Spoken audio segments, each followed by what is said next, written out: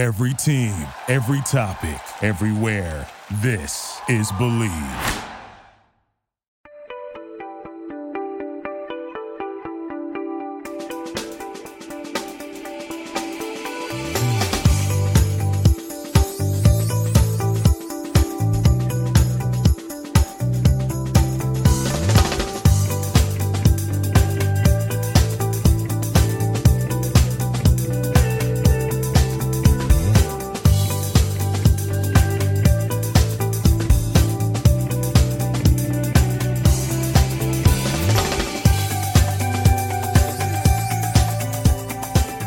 This is John Sadak, TV voice of the Cincinnati Reds, and you're up for Late Night Reds Talk. Hello, everybody. Happy Monday night, and welcome to another fantastic edition of Late Night Reds Talk Live, here part of the Believe Podcast Network, and sponsored by our good friends at BetOnline.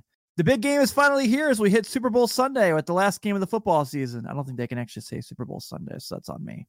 As always, BetOnline is you covered from odds, scores, totals, player performance props, and where the next fire coach is going to land. BetOnline is the #1 spot for all NFL betting in 2022. And it's not just football. BetOnline's basketball, hockey, boxing, and UFC odds coverage into the best in the business, from sports right down to your favorite Vegas casino games.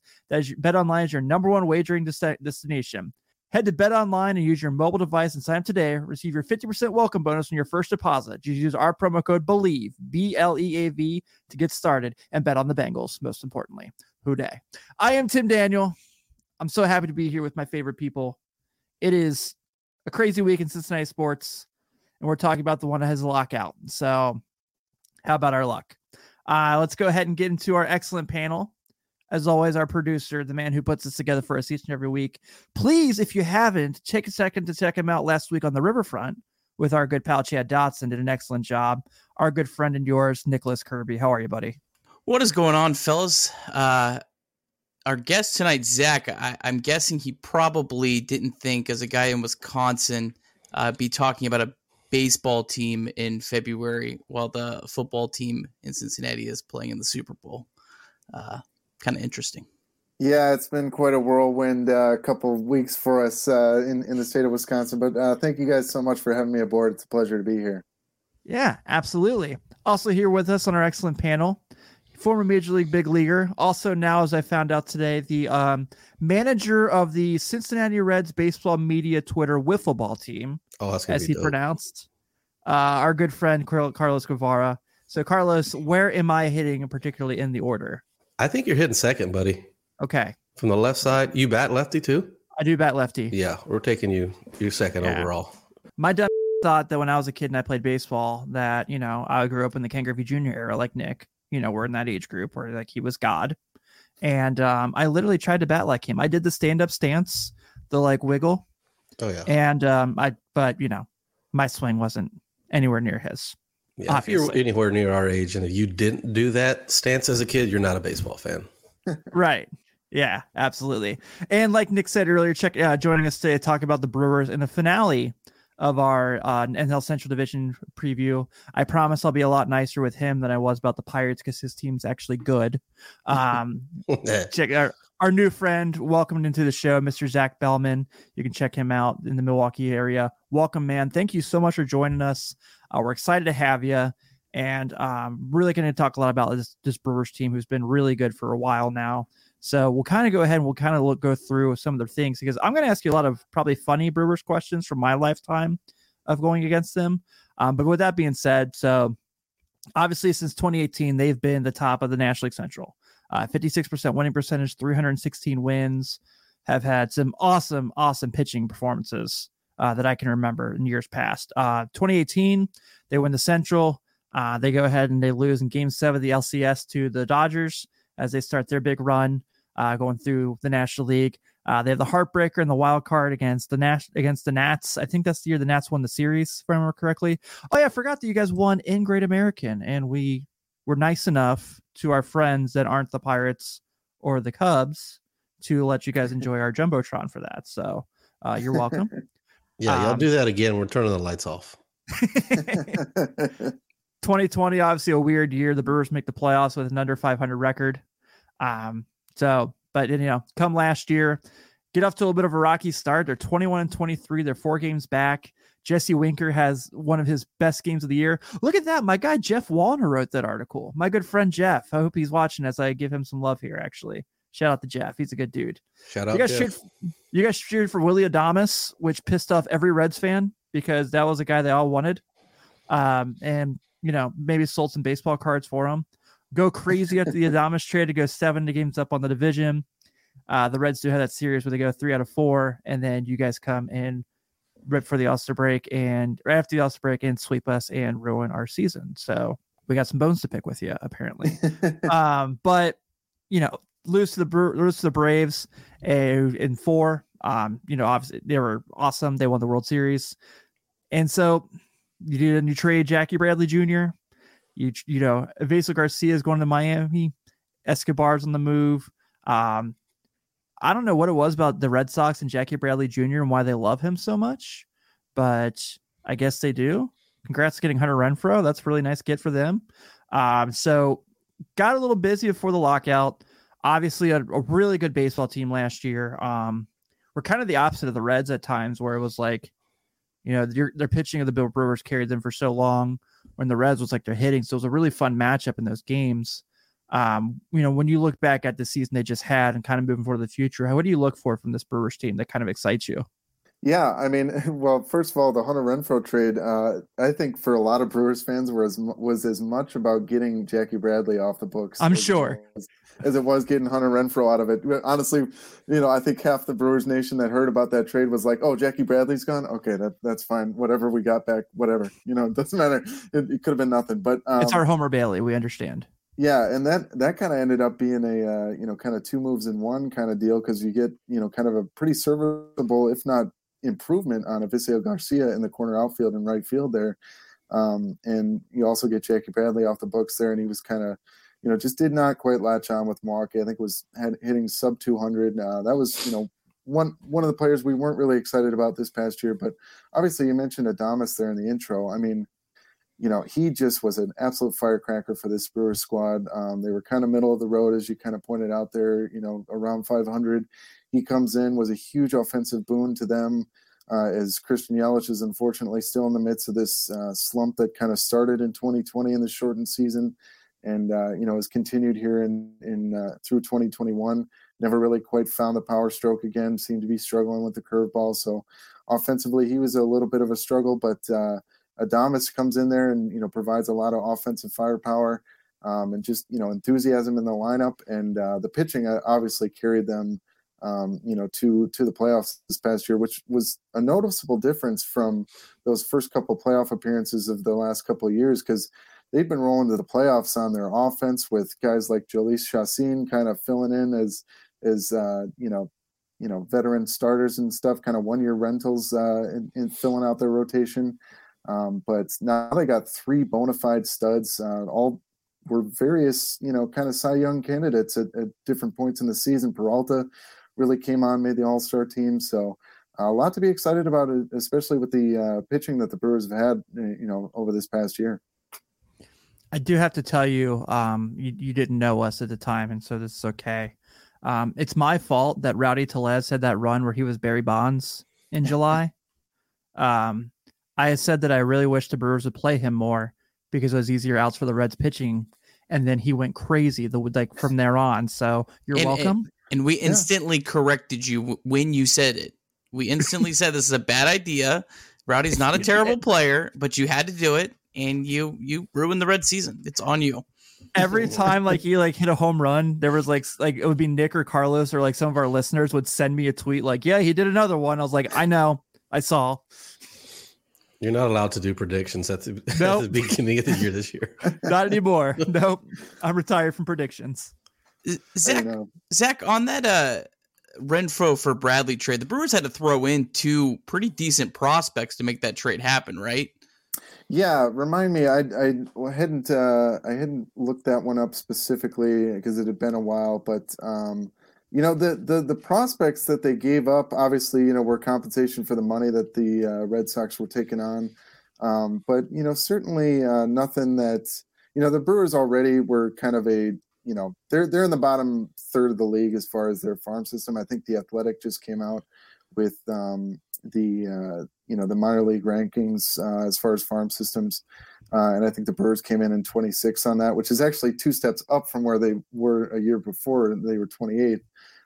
So, I think where the Brewers are at right now in this kind of, if you want to call it a championship window, I think, with the recent, boon of offense that they've had, plus the pitching coming on, I think you could call it a contention window for the Brewers. And, I think losing a couple guys in their prospect system while keeping their top guys, isn't a tremendous loss for them. But, yeah.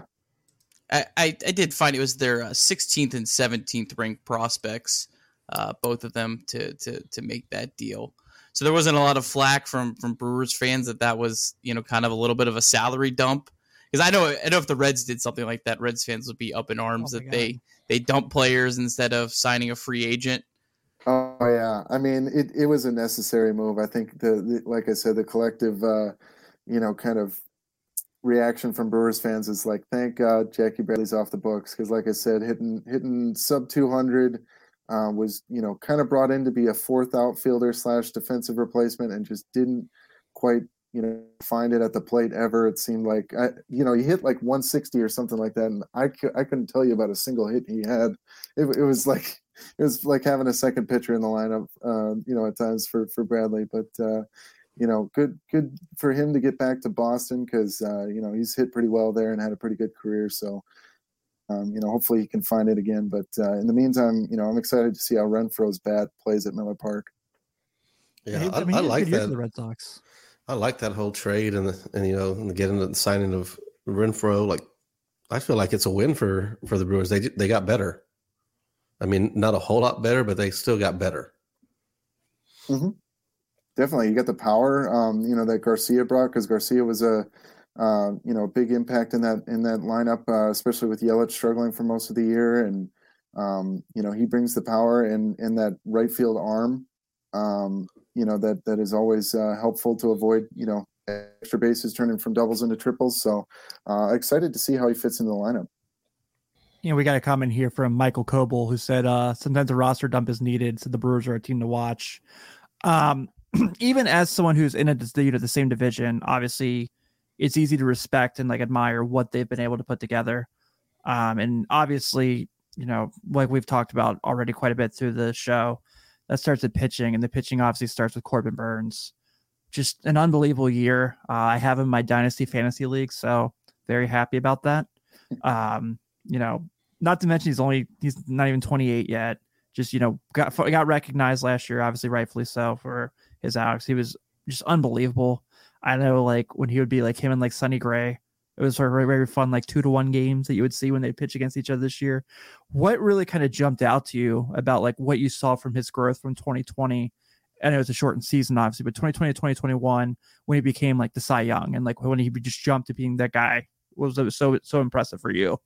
Yeah, I mean, for me, I obviously have followed Burnes' whole journey from being that bullpen guy that kind of came on in 2018, had a big impact on that season, and then they threw him full-time into the rotation in 19, and he struggled mightily. And, I think it was having to do mostly with him throwing the four-seamer quite a bit, and was getting tagged quite a bit. And I think, for him now, it's, throwing more sinkers, more cutters, just getting hitters off balance and stuff like that, and just the command was exceptional. I remember watching wire to wire his 8 innings of no hit ball that Hader ended up finishing, and just the command was just exceptional the whole night. And I think that was something just really continued throughout the season. And I do remember early on in the season as well, he had a streak of 30-something innings, believe set or tied the major league record for innings without throwing a walk. I think just the command is the biggest difference for me in what I've seen in Burnes over the last 2 years. You've talked a bit about Christian Yelich. Obviously wins a National League MVP, and then has really, really struggled for a while. But when you look at his splits, I think what's really fascinating to me is that I'm not a guy that really cares about batting average necessarily. Mhm. So the 249, it doesn't really mean anything to me. I know that's very unpopular with 1990 Cincinnati baseball fans. But still the 360 on base percentage looks like he's still taking walks, but 9 home runs in a full season. What can you kind of say from us? We only see him, 20 times a year. What can you kind of like, is there anything you can kind of see necessarily, like, is there like a giant hole in his swing that's kind of developed over a couple of years? What kind of jumps out to you from his struggles? Yeah, and from the games that I saw, I think the biggest thing that I noticed that was different in Yelich is he did not seem to be connecting on the breaking ball all that often. Just a lot of swings right over the top. And I was going to point this out as far as offseason acquisitions. I think the Brewers' biggest offseason acquisitions, this year may not even be players on the field. It may be the changes that they made at hitting coach, getting rid of Andy Haynes, who I believe was a friend of Yelich's through the time in Miami, and bringing in, let me get the names here, Connor Dawson and Ozzie Timmons. And, Connor brings kind of the analytical technical aspect. He's a younger pitcher from the Mariners or a younger hitting coach from the Mariners organization who brings kind of the technical aspect, while Ozzie Timmons was a former player who kind of, went from that into coaching with the Rays and has been with the Rays organization for the last couple of years. So I'm really interested to see what they bring to the offensive struggles that both Yelich and I think another big name to keep an eye on for a potential bounce back would be Keston Hiura, who kind of, played second base his rookie year, had 19 home runs in a very small sample size. And, then in 2020 and 2021 just kind of fell off and completely lost it. He looked completely behind on the fastball. But for Yelich, yeah, I think the not connecting on the breaking ball was the biggest noticeable difference for me, and just not seeing the ball very well, seemed to be the biggest thing. And I think, that OBP kind of speaks to, at times he was still kind of given, that borderline Barry Bonds treatment as far as, teams were still respecting his ability to come up with a big hit. Although Brewers fans who watched all last season or most of the last 2 seasons would tell you there wasn't a whole lot of big vintage Christian Yelich moments in the big spots this past year. And that kind of came down to their last out of the season, which I remember being a strikeout looking for Yelich. So I think that kind of was a microcosm of the season for him, and the fact that he was not seeing the ball very well. Zach, what was your thoughts on Colton Wong? I know he was hurt a lot, but I feel like he was really a super valuable player for the Brewers last year, hitting leadoff. Had a pretty nice season. Absolutely. I think, a very underrated signing as far as, major league signings this last year goes. Obviously, a lot of attention was given to Willy Adames in the midseason acquisition, but the Brewers really didn't have, a consummate leadoff hitter. They were coming off a season in which Lorenzo Cain had not participated. He'd opted out due to COVID in 2020. And, they kind of needed someone they could rely on to have lengthy at-bats, to drive up a pitch count, show up pitchers' whole repertoire throughout the course of an at-bat. And Wong absolutely was that guy. And then some. Great on-base percentage guy, great tone setter at the top of the lineup that the Brewers really haven't had for the last couple of years, as Lorenzo Cain's skills have diminished a little bit. Yeah, I mean, he was an incredibly valuable addition for the Brewers. Both in just, tone setting and just, being a consummate leadoff hitter for the Brewers was extremely valuable. Plus, taking him away from the Cardinals, as part of the deal, was just as valuable probably as bringing him aboard.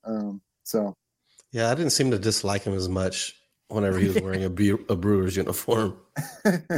He looked better in that uniform for sure. Yeah. Fair.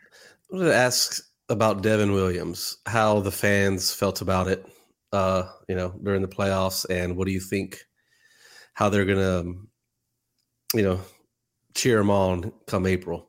Well, I think, Brewers fans are pretty loyal and understanding. So I'm not worried about him getting booed the first time out of the bullpen or anything like that. But obviously the Devin Williams situation was extremely disappointing for Brewers fans and I think there was a little bit of let's be realistic about this, because Devin Williams wasn't going to come off the bench to hit a walk-off grand slam.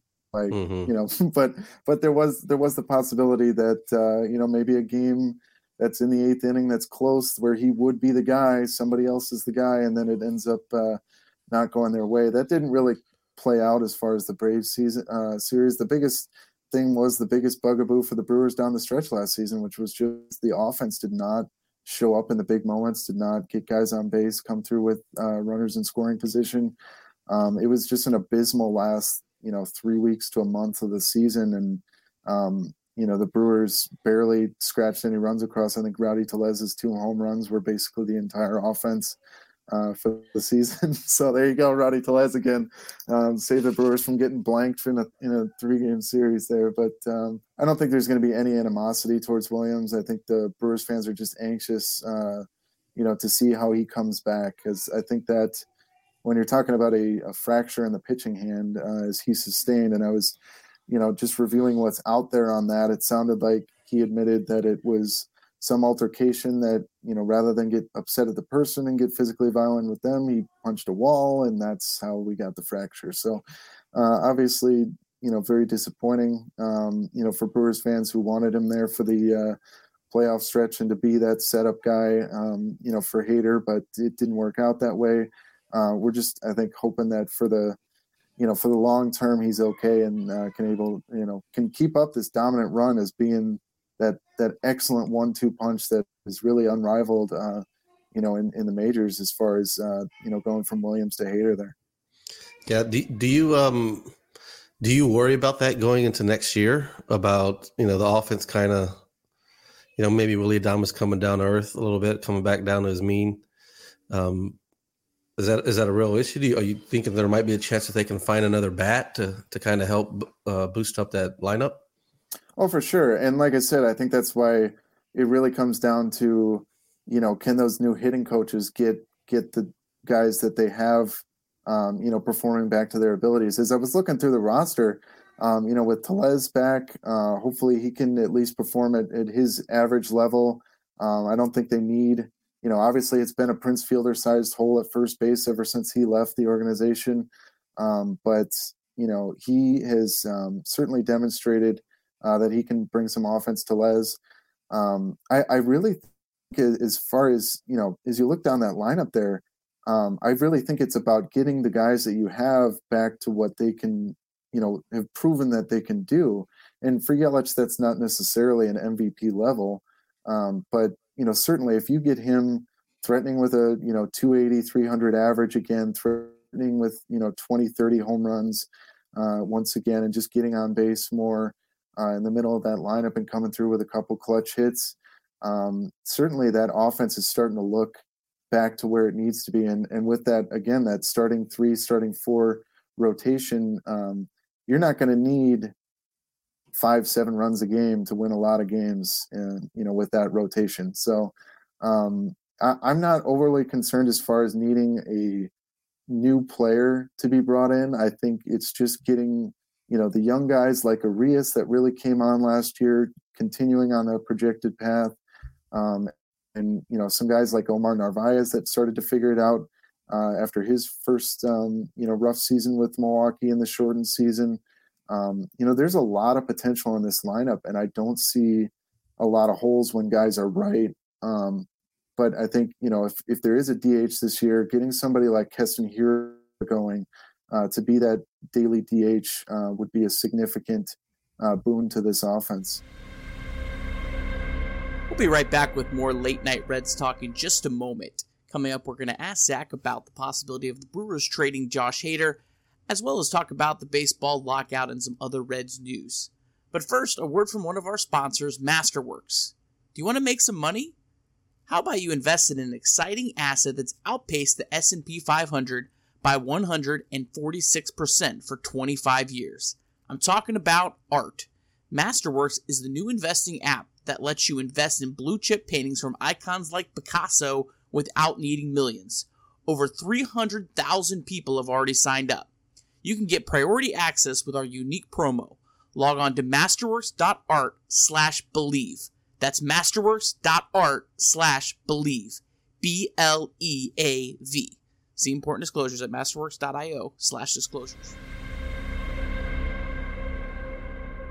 Zach, there's been some rumors about Josh Hader. I mean, do you think there's a chance that Brewers could try to move him the offseason whenever we have like our 2-week rest of the offseason before spring training?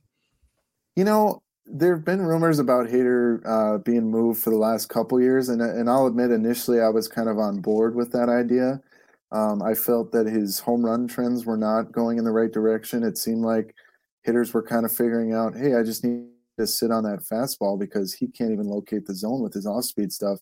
And what I really noticed to Hader's credit and why I think he won reliever of the year again this year was the fact that he developed that breaking ball. That slider was just knockout. And the fact that he could locate that for strikes in the zone completely added a new dimension to his game because it was very evident that hitters were sitting on that fastball. And I think that brought his home run totals back down. Hitters were having to guess again. And, when obviously when you got hitters guessing, that's when he pulls the fastball right by you or makes you buckle your knees as you take a slider. So, I think Hader's a piece that they want to have for the duration of this championship window. And I don't, I think as much as Brewers fans have wanted to game out, like, can we get a nice third base prospect and a couple other prospects for a Hader or something to a Yankees or something like that? I don't really see that as a possibility anymore. I think, the Brewers like what they have and are going to stick with Hader for, the long term there until they, maybe have to deal with him as far as a free agent contract. Can we interest y'all in a Moose comeback? Moose is beloved in Milwaukee. I mean, we know that's why we're offering him back. As I'm sure you guys. We can make it official right now. I'm not qualified to make that kind of determination, but I'll tell you, Moose is beloved in Milwaukee, and he was a big part of that 2018 team that's kind of started this run. So he's always got a soft spot in Milwaukee fans' hearts, for sure. Royals fans love him too. It's so funny that wherever he goes, people are like part of a championship team with the Royals. That part makes sense. Yeah. Like Alex Gordon is like a god there. Every single one of them. My buddy who moved down here from Kansas, 10, 12 years ago, he's a diehard. And I mean, I can't say one bad word about any of them. He's all over me about them. Oh, we've seen that with Kane too. I mean, on the Brewers as well. Another former Royal. Yeah. So who made the All-Star team last year, other than the pitching staff?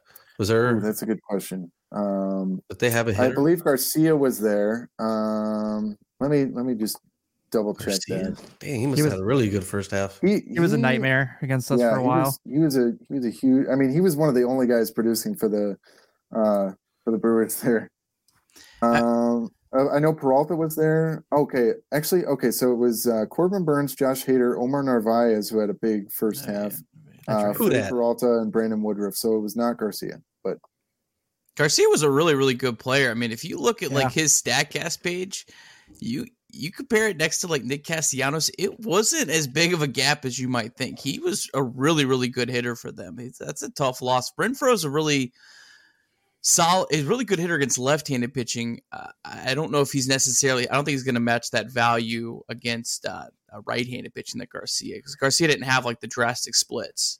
See, this is one of those moments where I wish we started writing this stuff down, because I'll take Renfroe over last year's production of Garcia as a bet.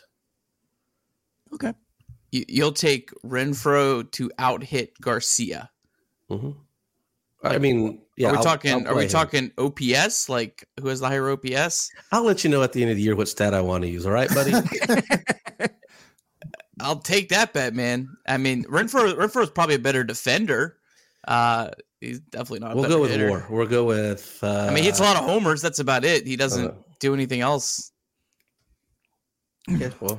We'll talk off. Yeah, I was a little suspect of the contact numbers for Renfroe, but I mean, like we saw with Adames, sometimes just a change of scenery, can mean a huge boon on the on the batting average. Like, the reports, I don't know if you guys kind of saw, but it was flying around how Adames was like, I couldn't hit at the Trop at all. Like, I couldn't hit in Tropicana with the Rays because I couldn't see the ball. That's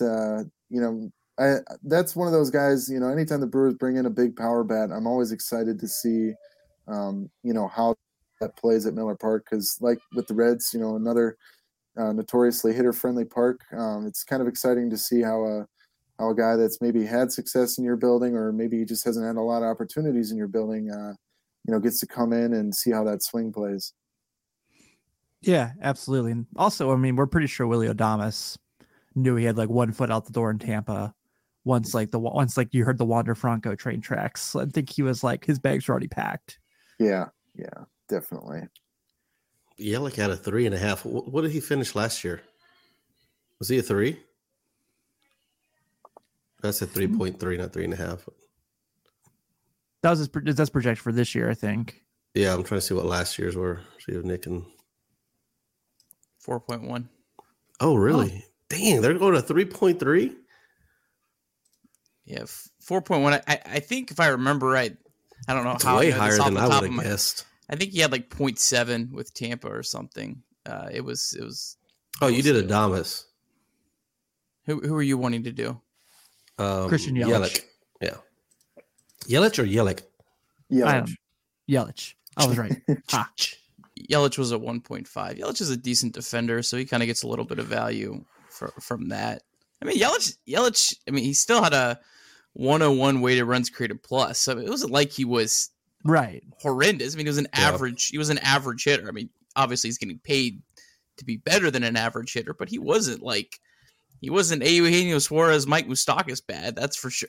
He wasn't. Yeah. And certainly with the league averages, kind of on the downswing lately as pitchers are kind of taking over the league, you kind of take all of that with a grain of salt. But you kept waiting, I think, as a Brewers fan, you kept waiting for that big moment that, Yelich is back. And can't say it ever really came.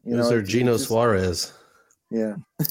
Well, Zach, not every team has Joey Votto to where he just doesn't age, Suarez just needs to face Josh Hader every night. For some reason, that's the only. That's the one guy. That's the only pitcher he can hit, and heads up and right center.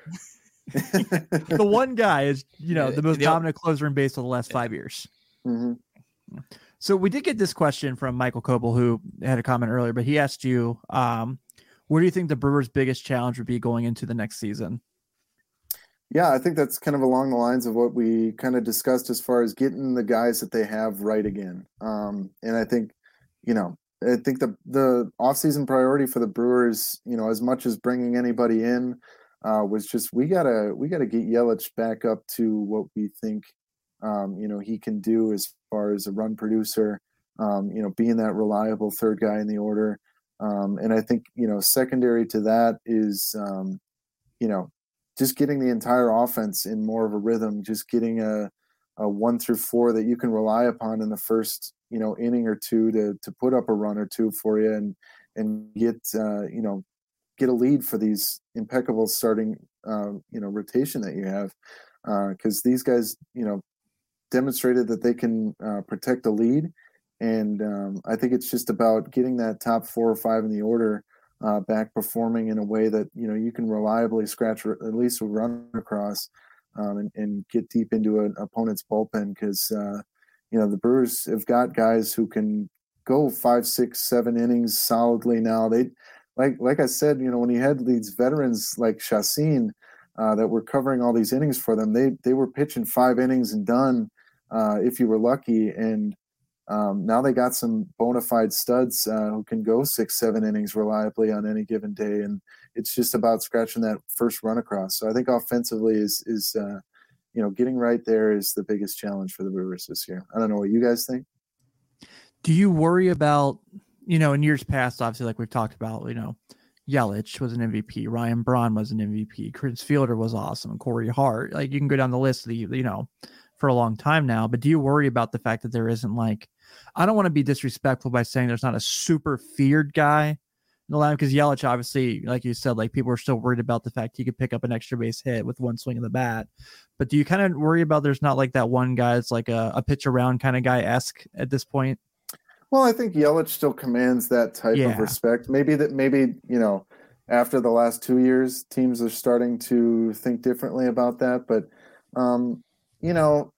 in baseball, your best guy is still getting about the same amount of at-bats as your ninth guy in the order. So I'm not as concerned about having one guy that you necessarily fear, but you do want guys that can come through in the big spots. That you're excited as an offensive or a fan of the offensive team, that you're excited that they're up in the big spots. And I think Yelich is drifting away from that, but I think can be hauled back in. And certainly, I think there's an excitement for Brewers fans looking at that projected lineup there, because I think you can look at that as a Brewers fan and think any one of those guys could have a 2-3 hit day. A couple of those guys could have a two homer day. So I think that possibility that you got a well-rounded lineup and can get production, because on those teams, like you said, with Fielder and Braun in their heydays and stuff like that, sometimes you got guys at the bottom of the lineup that in those 2-3 or 2-3 from the bottom, batting 7 and 8 and stuff like that, where you're like, let's just go on to the next inning. These guys aren't going to have an impact on the game. But now you got a guy who was an all-star last year in Narvaez, maybe hidden down there. You got a guy who's been an all-star in the past, a Gold Glover, and Lorenzo Cain. Just a lot of possibilities for production for the Brewers up and down the lineup. And I think that's something as a Brewers fan to be excited about. Is there fear of the fact that Christian Yelich looks like Sheen from Jimmy Neutron Boy Genius? Never heard that one. I think he looks a lot more, and I think it's been brought up, the guy from SNL. Pete Davidson? Yeah, he looks like Pete Davidson, I think. More so than Charlie Sheen, but I had to get that in. There's obviously you picking your brain on the Brewers. I joked about this with you earlier in the show before we started recording. So, I had Red season tickets for a long time. So I went to many, many Reds Brewers games in my time. And for some reason or another, in that time frame that I had season tickets, Ricky Weeks was extremely mid against everyone in baseball but the Reds. Is there ever been someone who's figured out why that was? Like, he was just incredible against the Reds, and everyone else he just sucked against. And I never understood what was going on, what we were doing. I'm sure you cursed him at some point, Tim. Probably. I'm sure. Everybody's got a guy that they're just convinced, hits better against them, or just, I think Castellanos was always a Brewer killer. Votto's always been a Brewer killer. Jay Bruce was one. What? Jay Bruce was a big one. Oh, yeah. Jay Bruce. Yep, for sure. So, it cuts both ways. Ricky had a few good years, and, they just brought him back in a personnel role. I'm kind of excited about that. Although those kind of moves always, between that and seeing players that you watch their career start and end go into Hall of Fames, that really ages me. I don't know about you guys, but that just makes me feel a lot older. So it's interesting to see guys like that come back. Ricky, had some good years against the Reds, and was always a good at bat. Miss a guy like that, but yeah. Yeah, whenever he would take BP, it was like listening to Jay Bruce take BP. You could turn your back and you knew who the heck was hitting. You knew it was Ricky Weeks. He hit knuckleballs 50% of the time. And when you hit a knuckleball off of the bat, that thing's coming off hot and hard. It was fun. Yeah, he had a smooth little compact swing that generated a lot of power. I could never get that guy out. I mean, I only faced him in the minor leagues, but I'd rather face Prince Fielder and Ryan Braun than him in the minor leagues. I mean, that guy just crushed me. Carlos Gomez was kind of that way too against the Reds, but his was defensively. He would always rob Votto of homers, always. And it was always maddening. There was he had a walk-off rob, I remember. I remember that one vividly. Yeah. Yep. That was painful. Yeah. I think I have a bobblehead of that. I'd show it to you, but I literally broke it this weekend. So, So Zach, I've asked a couple of the teams, since we started doing this in division thing here, but what is your most memorable, probably painful Joey Votto story against the Brewers or memory?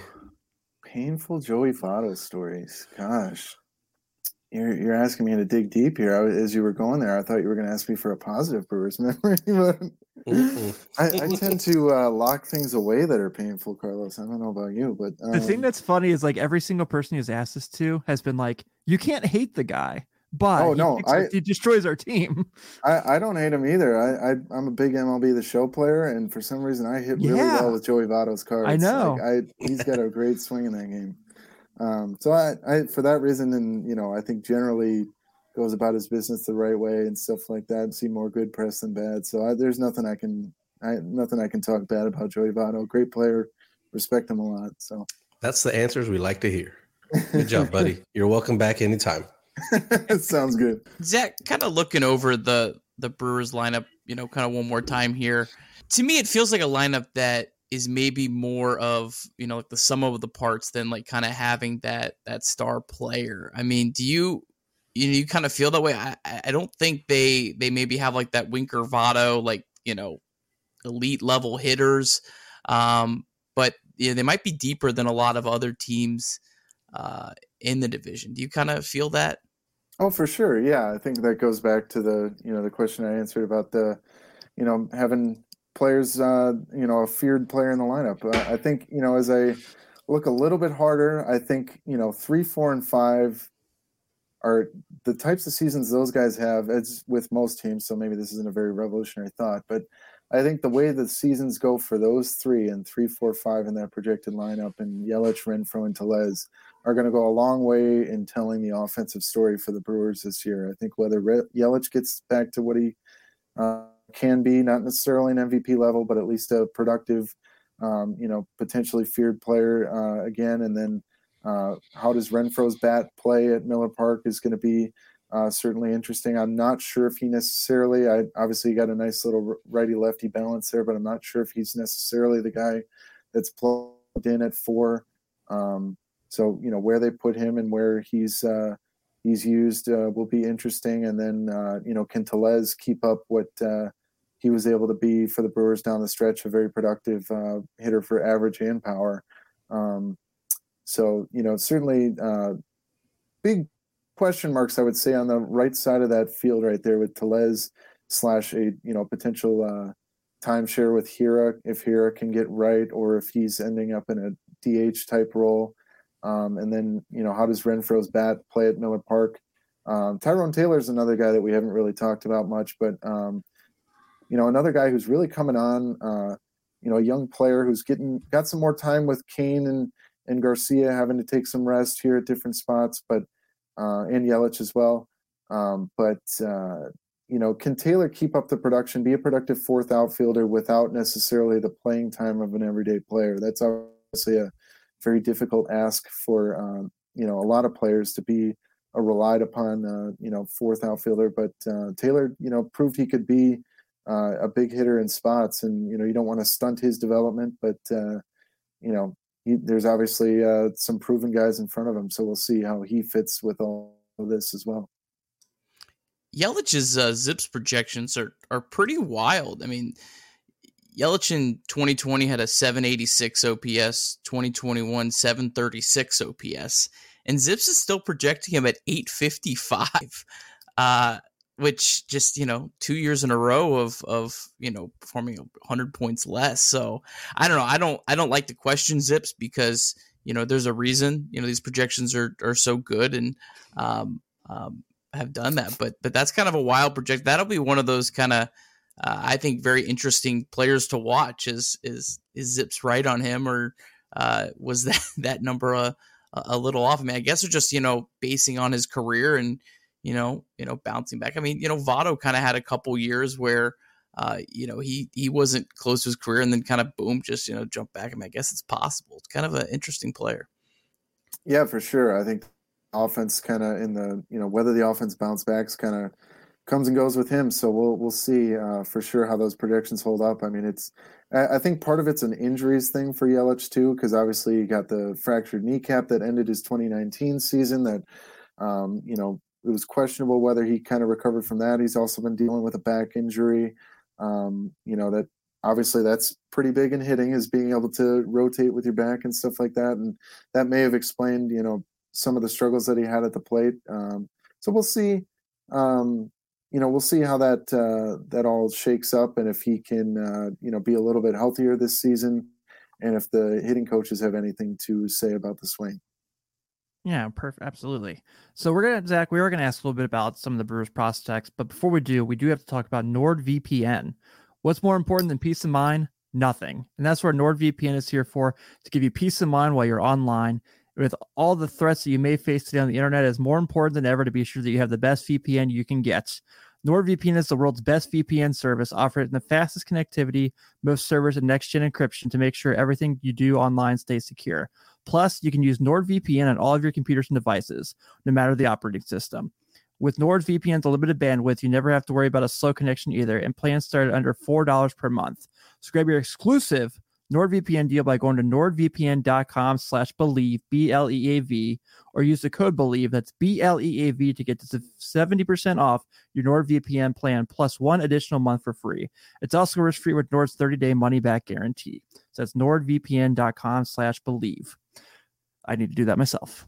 So we'll talk a little bit about the Brewers prospects. We like to kind of go through this with everybody, and really kind of a unique group. If you look right now, so Aaron Ashby was major, was the guy that was major league level, but everything else is kind of that double AAA, low A kind of situation. You kind of talked about recently earlier in the show that the Athletic rated the Brewers prospect pretty low, and it kind of more of the reason why they're kind of going more quote unquote all in the championship window, like you mentioned. Is there anything really particular, any guys you can tell us about here that maybe we should keep an eye on, that we as Reds fans that we should look forward to seeing join the Major League Ball Club in the future? Oh, for sure. I think Aaron Ashby is a guy, he made it to the majors last season, and, I think he flew a little under the radar because that first time out against the Cubs, he actually gave up 7 earned runs and was wearing some goggles that were actually like fogging up on his face. So he later said, like, I could barely see out there. And that game actually ended up, if you remember, he didn't get hung up with the loss despite giving up 7 earned runs in 2/3 of an inning, because the Brewers came back and scored like 15 in that game and ended up unseating the Cubs. And then a couple weeks later, that they ended up kind of blowing it up at the deadline. So that was kind of the last gasp for the Cubs as we knew them for a number of years there. But for Ashby, he really came on after that game, had his ERA down as far as 2.9 after that abysmal start, heading into the last week of the season, then got roughed up by the Dodgers in kind of a meaningless game after they were already clinched. But he's another guy, just a knockout slider. Really like what he brings in terms of the velocity and then the off-speed pitches. A guy who can be a 6th starter or a reliable bullpen piece, I think, this year, and I'm really excited to see how he comes along.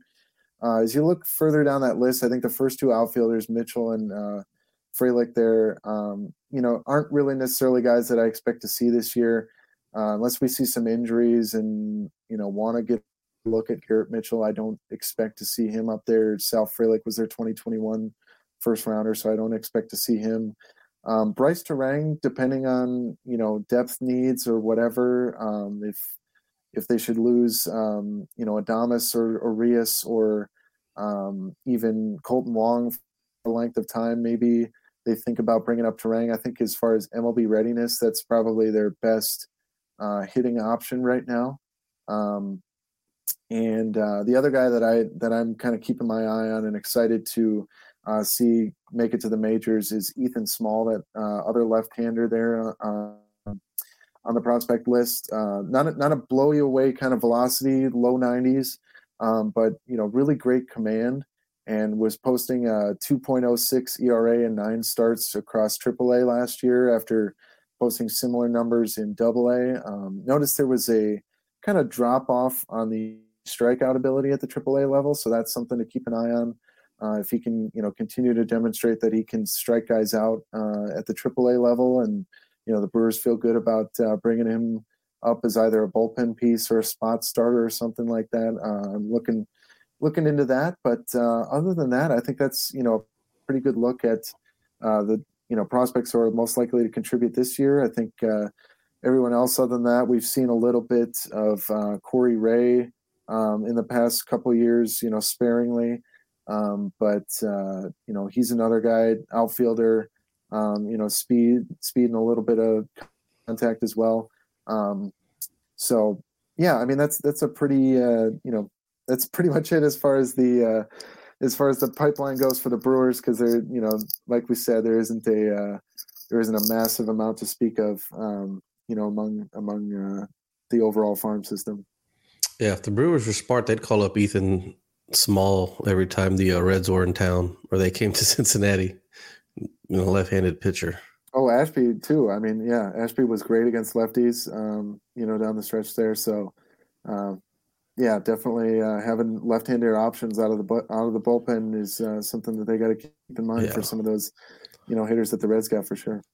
I grade my prospect list a little bit different than most. Like, that's a really good baseball team, like a baseball name prospect list right there. There's some good baseball names on that list. Still better than Keith Law's rankings. Yes. That's a fact. Yeah. Zach, I did want to ask you real quick. I've kind of asked everyone this question. Reds fans really turned on ownership this past year, like we've never seen before. Milwaukee's a very similar city, population wise, and I think TV market and all that kind of stuff. But they're behind the Reds in payroll last year, and then as we speak right now. Do you get any of the same sense from the average Brewers fans that they're upset that the team's not spending more, or has winning kind of cured all in that?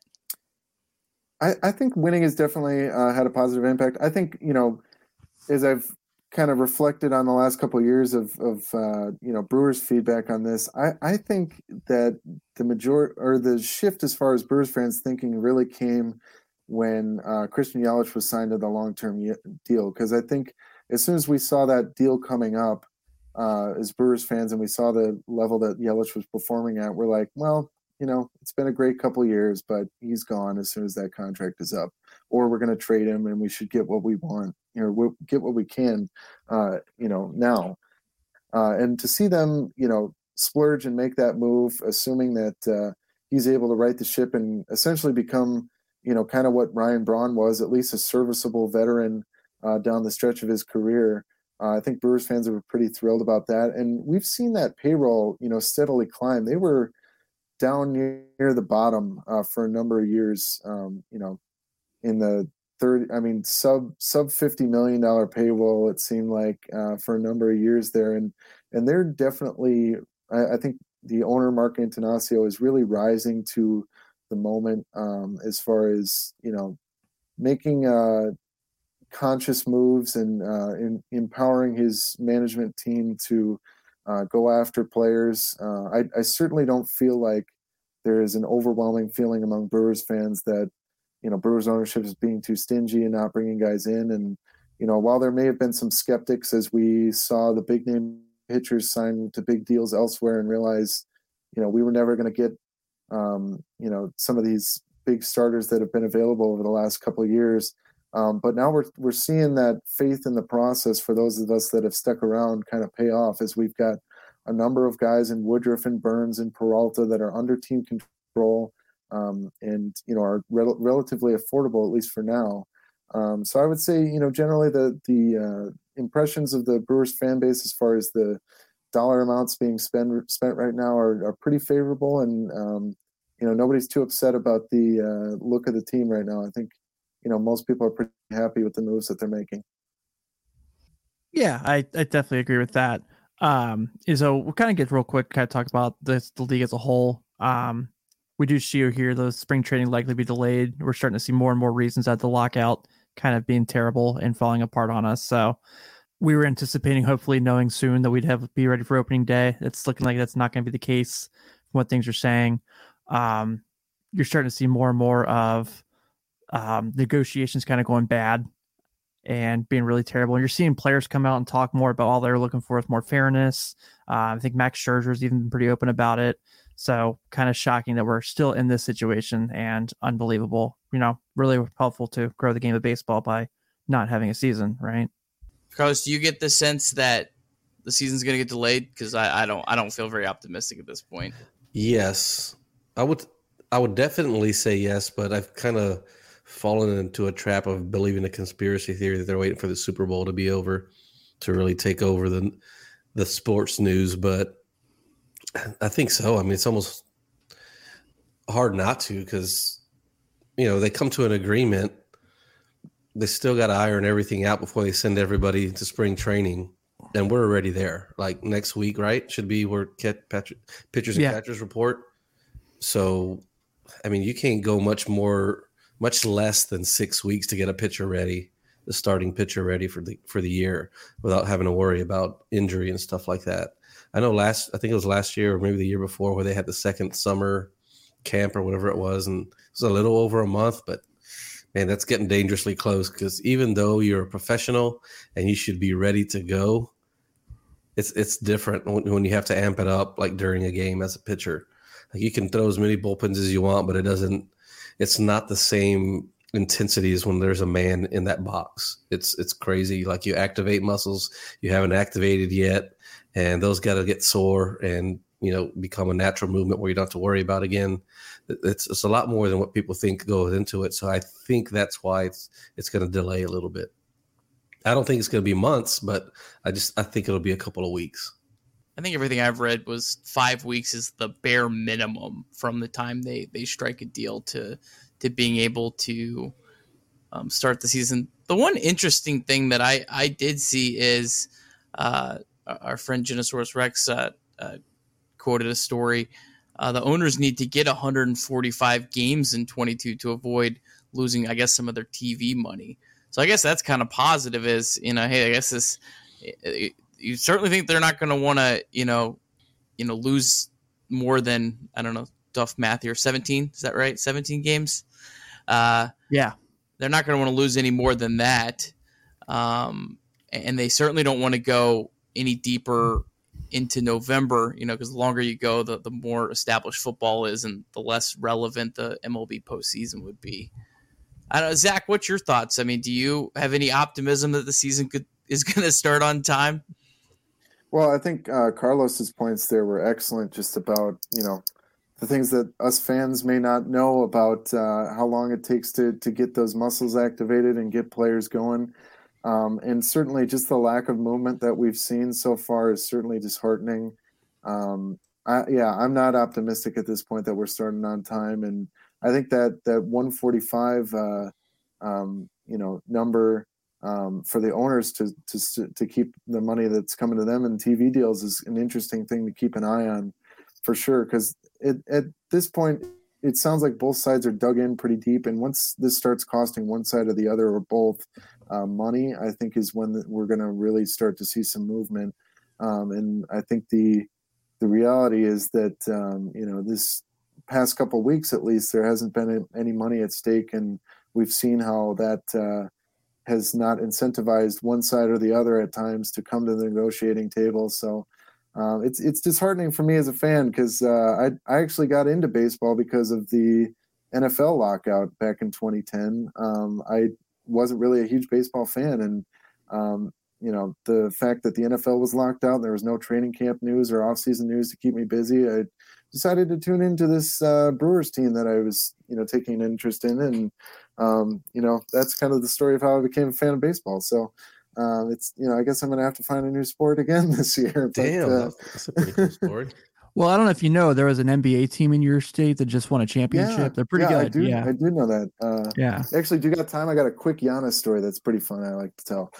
So I was I was a sports radio intern for WTMJ Sports Radio, and basically what I had to do was I went into the locker room after games and I would record post-game sound on this little recorder in the locker room. And this one night, I think Brandon Knight was the big scorer for the Bucks, and his locker was just instantly surrounded. I was wrapping up a interview with another player, and his locker was instantly surrounded by 3 TV cameras and a bunch of reporters. So I'm instantly boxed out because I absolutely got to get real close for radio sound with the microphone. And Giannis comes out of the shower in a towel, and his locker is right next to Brandon Knight's. So we're both boxed out of where we're supposed to be. And at this point, Giannis, this was like 2013, 14. So Giannis at this point, is not a big player on the team. He's a kind of fringe contributor and not really somebody that we interviewed all that much, because at that point I think he wasn't super confident in his English yet. So we're both just kind of standing there, and he looks at me, and without any words, he just gestures for me to hand me his mic, or hand him my mic, and I flick it on and I hand it to him, and he reaches with like his 10-foot wingspan over the crowd of reporters to try and get me some sound. And I just love to tell that story because that's just the kind of guy that Giannis is. I mean, what other NBA player could you imagine LeBron doing anything other than pushing me aside if that were the case? So I just love that story. It's something that I'll take with me for a long time because, it's just the kind of guy that Giannis is. But, we got a pretty good basketball team to root for these days too. But nice. Yeah, you got that. I also noticed you're a Marquette grad. So obviously that's got to be fun this year. Shock in the world, baby. Yeah. I root for Xavier and I cover Xavier. So okay. I didn't get to see them this year. I had COVID that week, so my intern filled in for me. Thank God.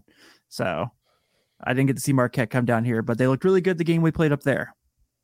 Yeah, I mean it's unbelievable what Shaka's been able to do here in year one, because you think with a basketball coach, coming in for a college program, it probably takes 2-3 years to get their guys in there, but he's just taken on this ranked schedule and doing things that we haven't seen for almost a decade in Marquette basketball. So it's been awesome. Yeah, it's good to see it, man. It's been fun. So we'll kind of go real quick, talk about, so Baseball America gave the Reds the 7th best farm system, as we've kind of talked about with Zach, through part of the show with the Brewer system. Keith Law, who is now trying to be the biggest villain of all of us, of any baseball fans, Reds fans apparently, gave the Reds like a pretty low rating at 19, and did not have Nick Lodolo on his top 100 list or his barely missed list, although a 38-point strikeout rate, a 2.31 ERA, pretty funny. So unbelievable there that it was kind of good getting that rating there. But yeah, no love for, I guess, the Hunter Green Nick Lodolo crew from outside of here, even though our man RM Layton gave us a really good preview of the farm system earlier this year. So yeah, this is where I remind you that Keith Law said the Reds were going to score fewer runs in 2021 than 2020, and they scored almost a full run more per game. So he was incredibly off. So now I think Baseball America, I think, that's pretty much, I think, the consensus from a lot of others that the Reds are around 7th, and that's encouraging. I think that's great to see, the Reds, cracking the top 10, because the Reds already have some really good MLB ready talent in India and Stevenson. And when you're going to have, a good farm system behind that, I think you're set up well for a nice future here. Might not be in 2022, but I think, they got a lot of good things going for them for sure. Yeah, I agree. A lot of fun to watch. And then, we got the note that Jonathan India and Nick Senzel will be heading out to LA to support the Bengals in the Super Bowl. Jonathan India was, of course, at the opening playoff game against the Raiders. That was pretty cool. He got shown on the Jumbotron during the game and literally had the loudest cheer in the stadium that wasn't Joe Burrow. It was kind of awesome how much the city has grown to love him. So I'm excited about that. And then also Nick Senzel joined him as well. And looks like Trevor Plouffe is going to be rocking the Rams there. That's fine. Trevor Plouffe won't do anything in life anyway, right? Whoa. Wow. What did he do to you, buddy? Nothing. It's just the first Super Bowl of my lifetime, so everything's bitter. I was like, I texted him off. I was like, who is that in the white jersey? But Is that it being Trevor said, Plouffe? I thought Trevor Plouffe was a pitcher. No? I don't know. I thought it was. Nick? Get some explaining to do, bruh. The third baseman. What are you talking about? You made me second guess myself. Really? I mean, Trevor Plouffe, baseball third baseman, is what comes up. So Yeah, you can't believe everything you see on the internet, Nick. I guess not. But before we do get out of here, Zach, man, you were awesome. Thank you so much for giving us an hour of your time to talk and kind of give our fans, our listeners, a preview of the Brewers. Before we do get out of here, please take a second to shout out your social media where people can interact with you, anywhere we can find your work. The floor is yours, man, by all means. Absolutely. Well, first of all, thank you guys so much for having me, and Nick for reaching out. It was a pleasure to be aboard with you guys and talk some Brewers. Excited, hopefully, that we do get a baseball season here in the next few weeks, because, boy, us Wisconsin sports fans are really looking forward to it after the rough ending to the Packers season and Rodgers watch. But you can find me at Zach Bellman, _WNY there, as it says on the bottom. My work is on the USA Today Network / Gannett network of newspapers. I'm a Central Wisconsin prep sports reporter, but I also cover some major league stories. We got some people from our area like Dalton Varsho of the Diamondbacks who have made it to the majors, and I get to cover some stuff like that as well, and always have some scorching hot takes as far as Wisconsin sports are concerned. So check me out there on Twitter, and thanks again so much for having me, you guys. It was a real pleasure speaking with all of you. Yeah, absolutely, man. It was a blast. Good stuff, buddy. Appreciate it. So go ahead and Rick, once again, then we're going to go and wrap up this week's edition of Late Night Reds Talk Live, brought to you by BetOnline, our good friends over there. So make sure you get your prop bets in, like Joe Burrow 7 touchdowns in the Super Bowl. Count it down. It's happening. Don't really put 7. That's ridiculous. You'll lose a lot of money. But make sure, just give a heads up. Next Tuesday, we're actually going to be doing our show. I'm sorry. We're doing our show next Tuesday, the 15th. We have Valentine's Day, and as married men, we got to take our wives and have our night with them. So, Bow, bow, bow. So thank you all so much for tuning in. As always, please take a moment to give us a solid 5-star review on Apple Podcasts or Spotify, wherever you listen to Late Night Reds Talk Live. We're going to wrap up. Have a good night and enjoy the moment.